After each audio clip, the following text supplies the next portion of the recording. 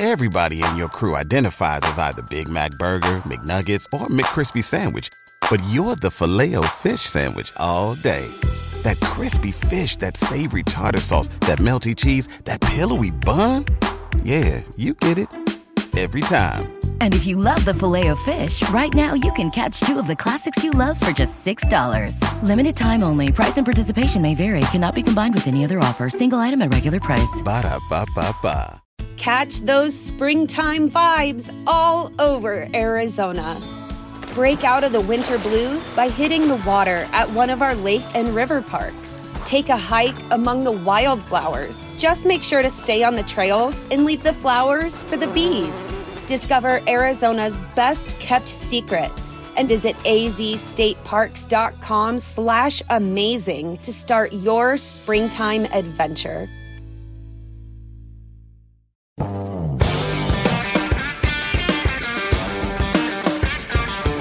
This is the Best of Talk of Champions, brought to you by Modern Woodmen.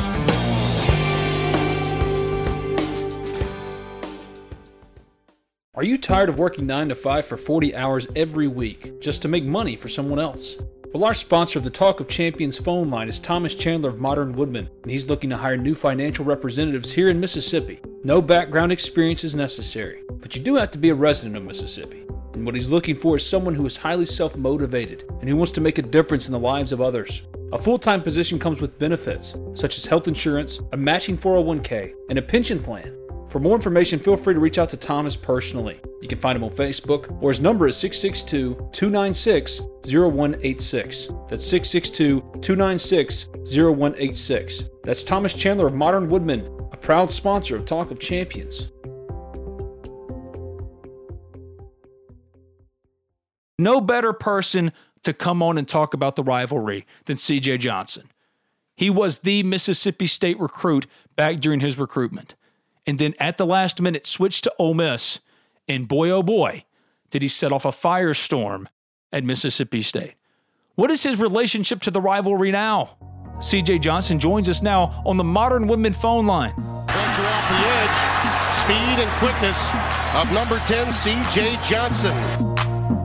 Here comes pressure. He's in the pocket. He's hit and he's sacked back at the 40-yard line. That's a loss of 7. C.J. Johnson. C.J. Johnson coming off the edge again for the second time. Russell in the gun. There's the snap. 3-man rush again. C.J. Johnson gets through and hits him at the 10. Only a 3-man rush.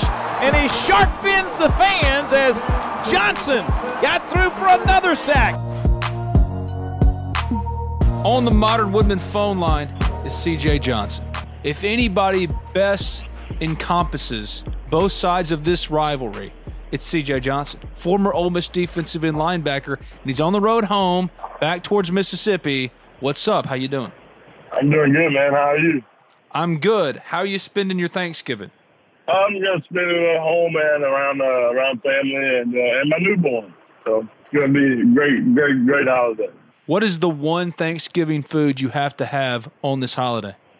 I would have to say baked ham, man. I'm kind of a fool for a good baked ham.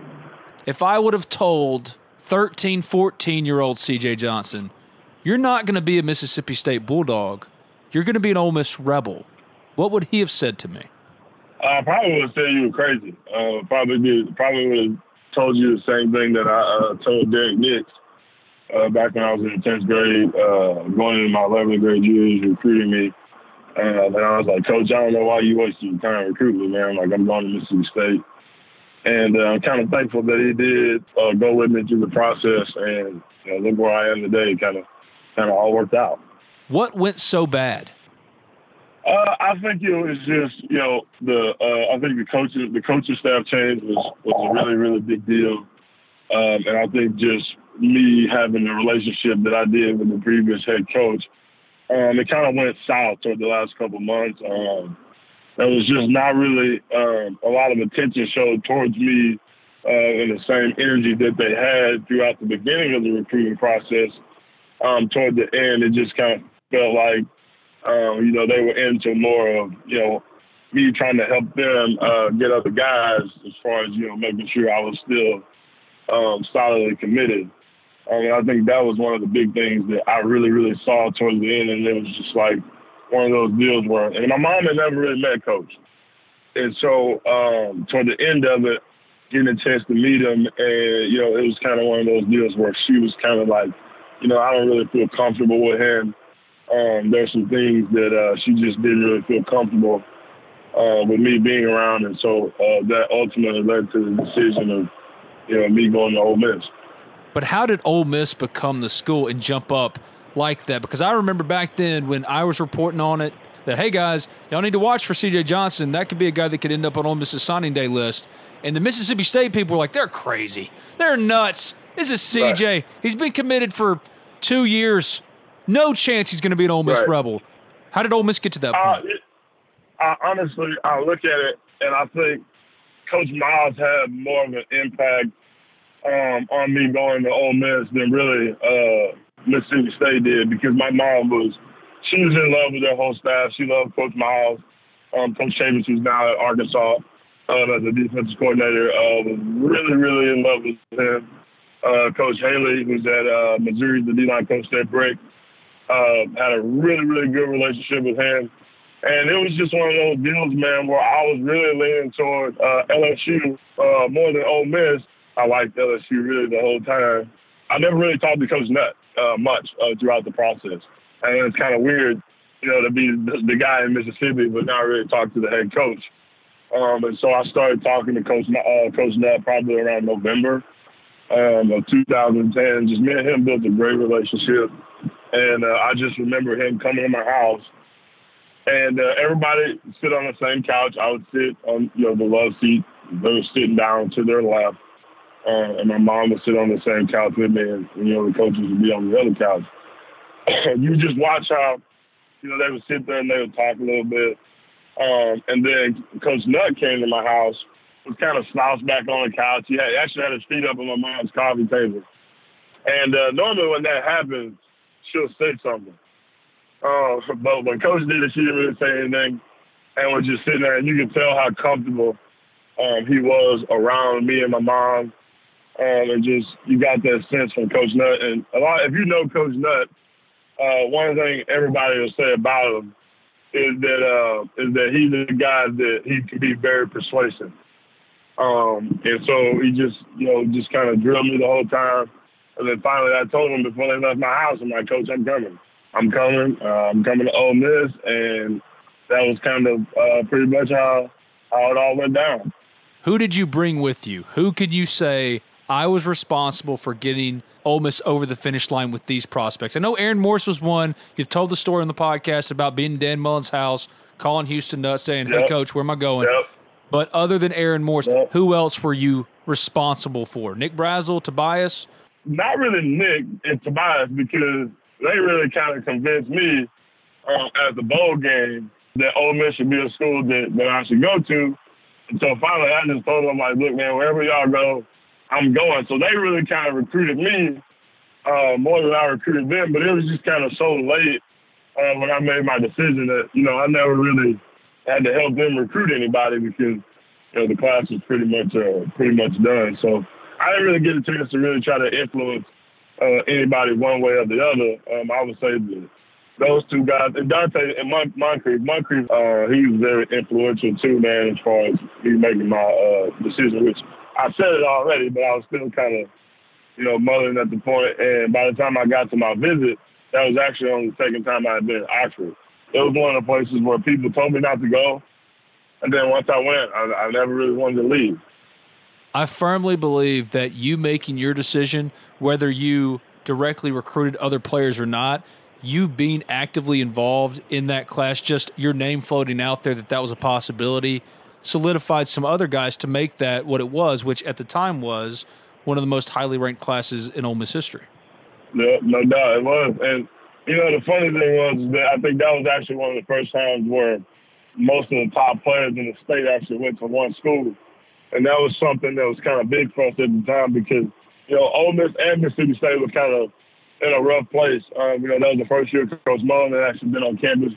You know, it's a challenging time for both programs and for the talent that we had to be able to stay in the state on both sides because Mississippi State did sign a lot of guys that or under-recruited guys that turned out to be really, really good players.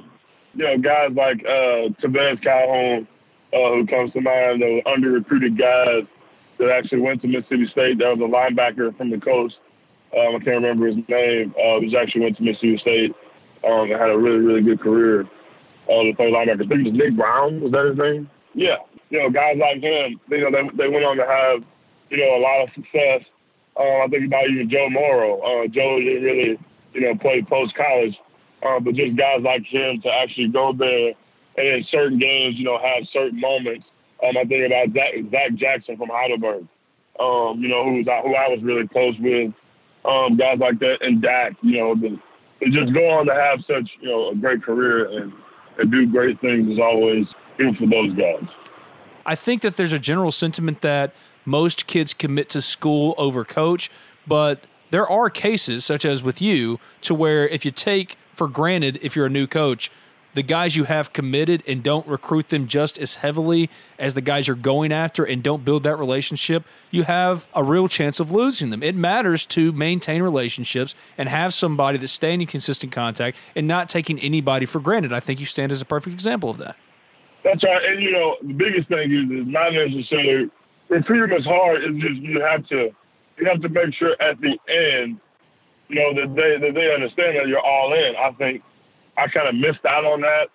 I think I can look back at it now and understand that, you know, as a coach, being a coach now and recruiting kids now, you really see that, you know, like, hey, that's something that, you know, I don't ever take for granted. I try to go all the way with my kids. And the main thing is I try to stress to them is that, and a lot of times this can get lost in recruiting as well, because you talked about, you know, recruiting certain coaches, is that there's certain coaches who give you that security that, hey, look here, man, like, look, I might not be here the whole time that you're here, but I promise you this is a place that you want to be because, one, it's a great place, two, it has great people, and three, if I do leave, they're going to bring in someone who's just as committed, just as in this thing as I am, and I think sometimes that can get lost, and I know that's a card that I play a lot in junior college is that, hey, we don't have a lot of longevity. We're not here for a very long time. But what I can promise you is that I'm going to help you throughout your life, for the rest of your life. If you choose to come play for me, that's one of my deals is that I'm a lifer.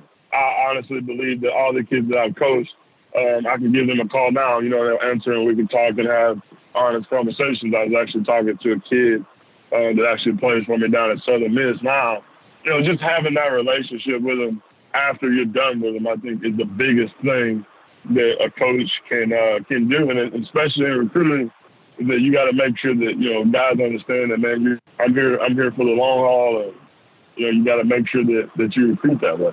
I can't tell you how many conversations Brian Haydad and myself have had about C.J. Johnson. It's a weird dynamic in college football recruiting because fans are so tied into their school, right? Absolutely. The funny thing is that, you know, once you're done playing ball, that most of it kind of goes away. I can just remember there were people, which I'm not going to say any names, but there was people that was in my support system from, you know, the Ole Miss community, and, you know, some of those people kind of, you know, backed out. You know, whether it was, you know, it was something where it was, hey, there was a new guy that they, you know, gonna support and try to help, you know, be successful in life. And then, you know, there was other people who were like, hey, man, you know, you need a job, you need, you know, whatever it is, I'm here to help. That's the biggest thing. I mean, even some of my, you know, closest family members are just like, you know, hey, you're in the NFL, like, hey, you need something, like, are you okay, are you fine? And then once you're playing ball, I tell my kids this all the time. Can you imagine how depressed you would be if you go from making almost $2,800, almost $3,000 every 2 weeks to $500 a month? Could you imagine how depressed some people would be about that? Thankfully, you know, I was smart enough to save my money and do stuff with it so that I would be able to have it at a later date, because if it wasn't for that, I wouldn't have had people to help me out. You know, and there's a lot of guys who are like me, who, you know, you aren't really sure if you're going to be have the opportunity to make as much money in 2 or 3 years as some people make in a lifetime. How close are you? And then also, how close are you to being absolutely broke and don't have pot to piss in?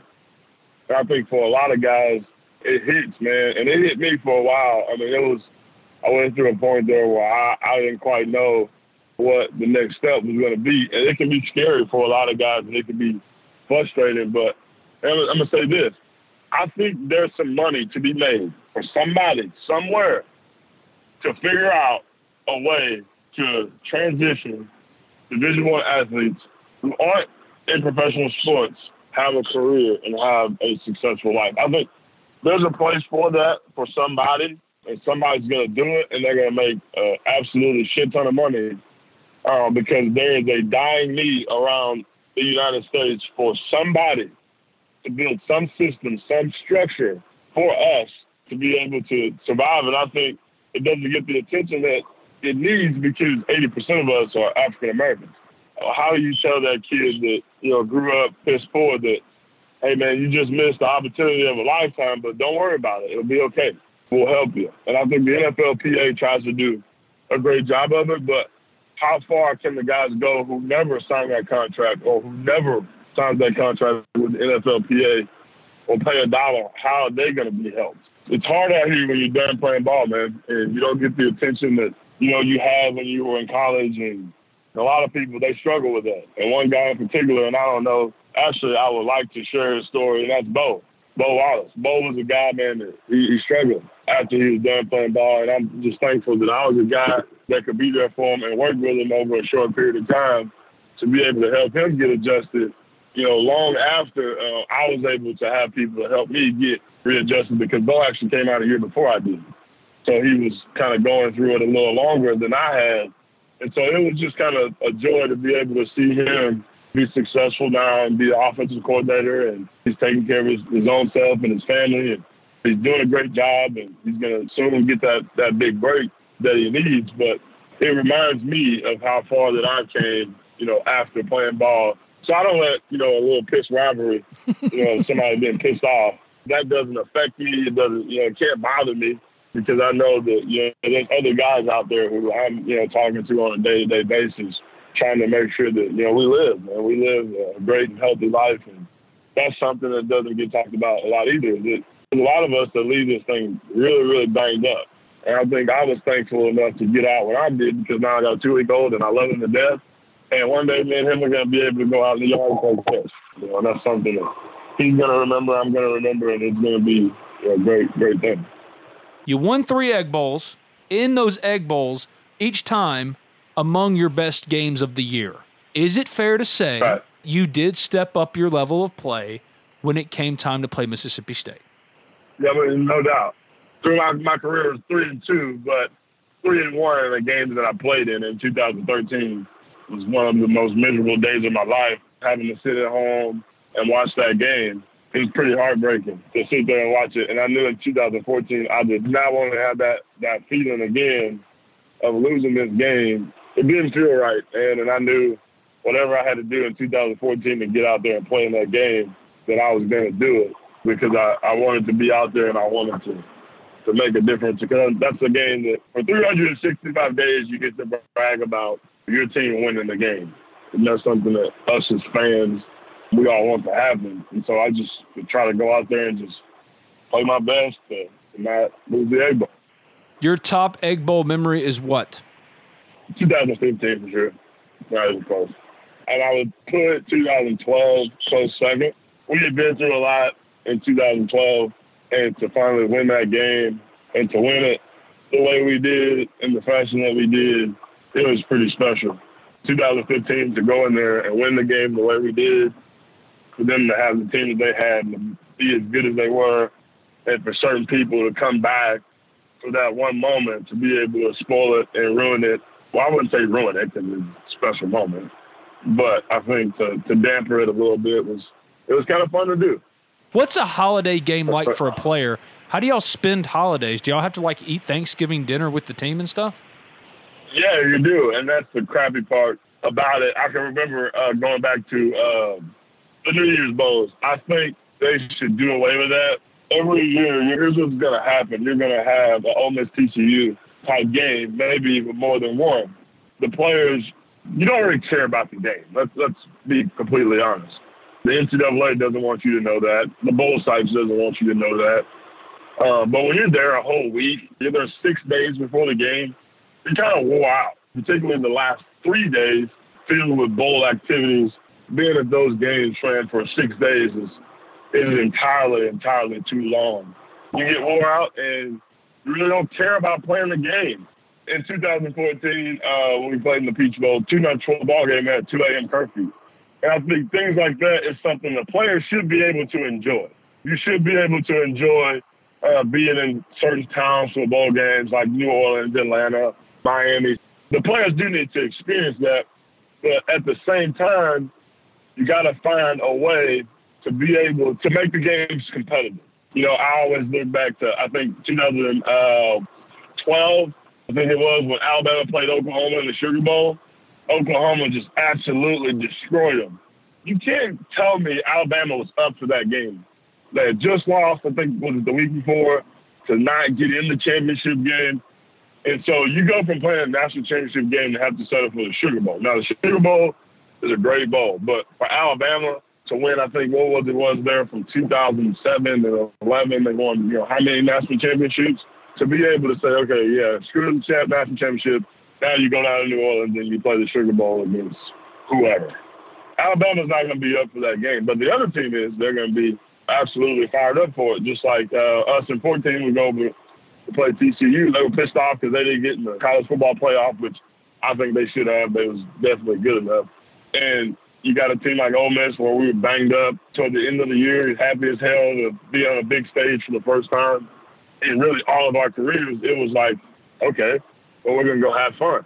And we did. We had, a lot of fun, but not as much fun playing the game. And I think they got to figure that out. And I think now you're starting to see players sit out for these games because they don't want to get hurt and such and such. And so, yeah, it's the college football bowl system is starting to change a little bit, and some people are more frustrated than others.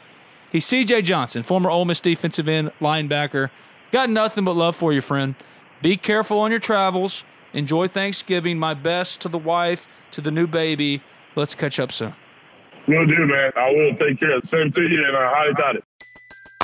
Everybody in your crew identifies as either Big Mac Burger, McNuggets, or McCrispy Sandwich. But you're the Filet-O-Fish Sandwich all day. That crispy fish, that savory tartar sauce, that melty cheese, that pillowy bun. Yeah, you get it. Every time. And if you love the Filet-O-Fish, right now you can catch 2 of the classics you love for just $6. Limited time only. Price and participation may vary. Cannot be combined with any other offer. Single item at regular price. Ba-da-ba-ba-ba.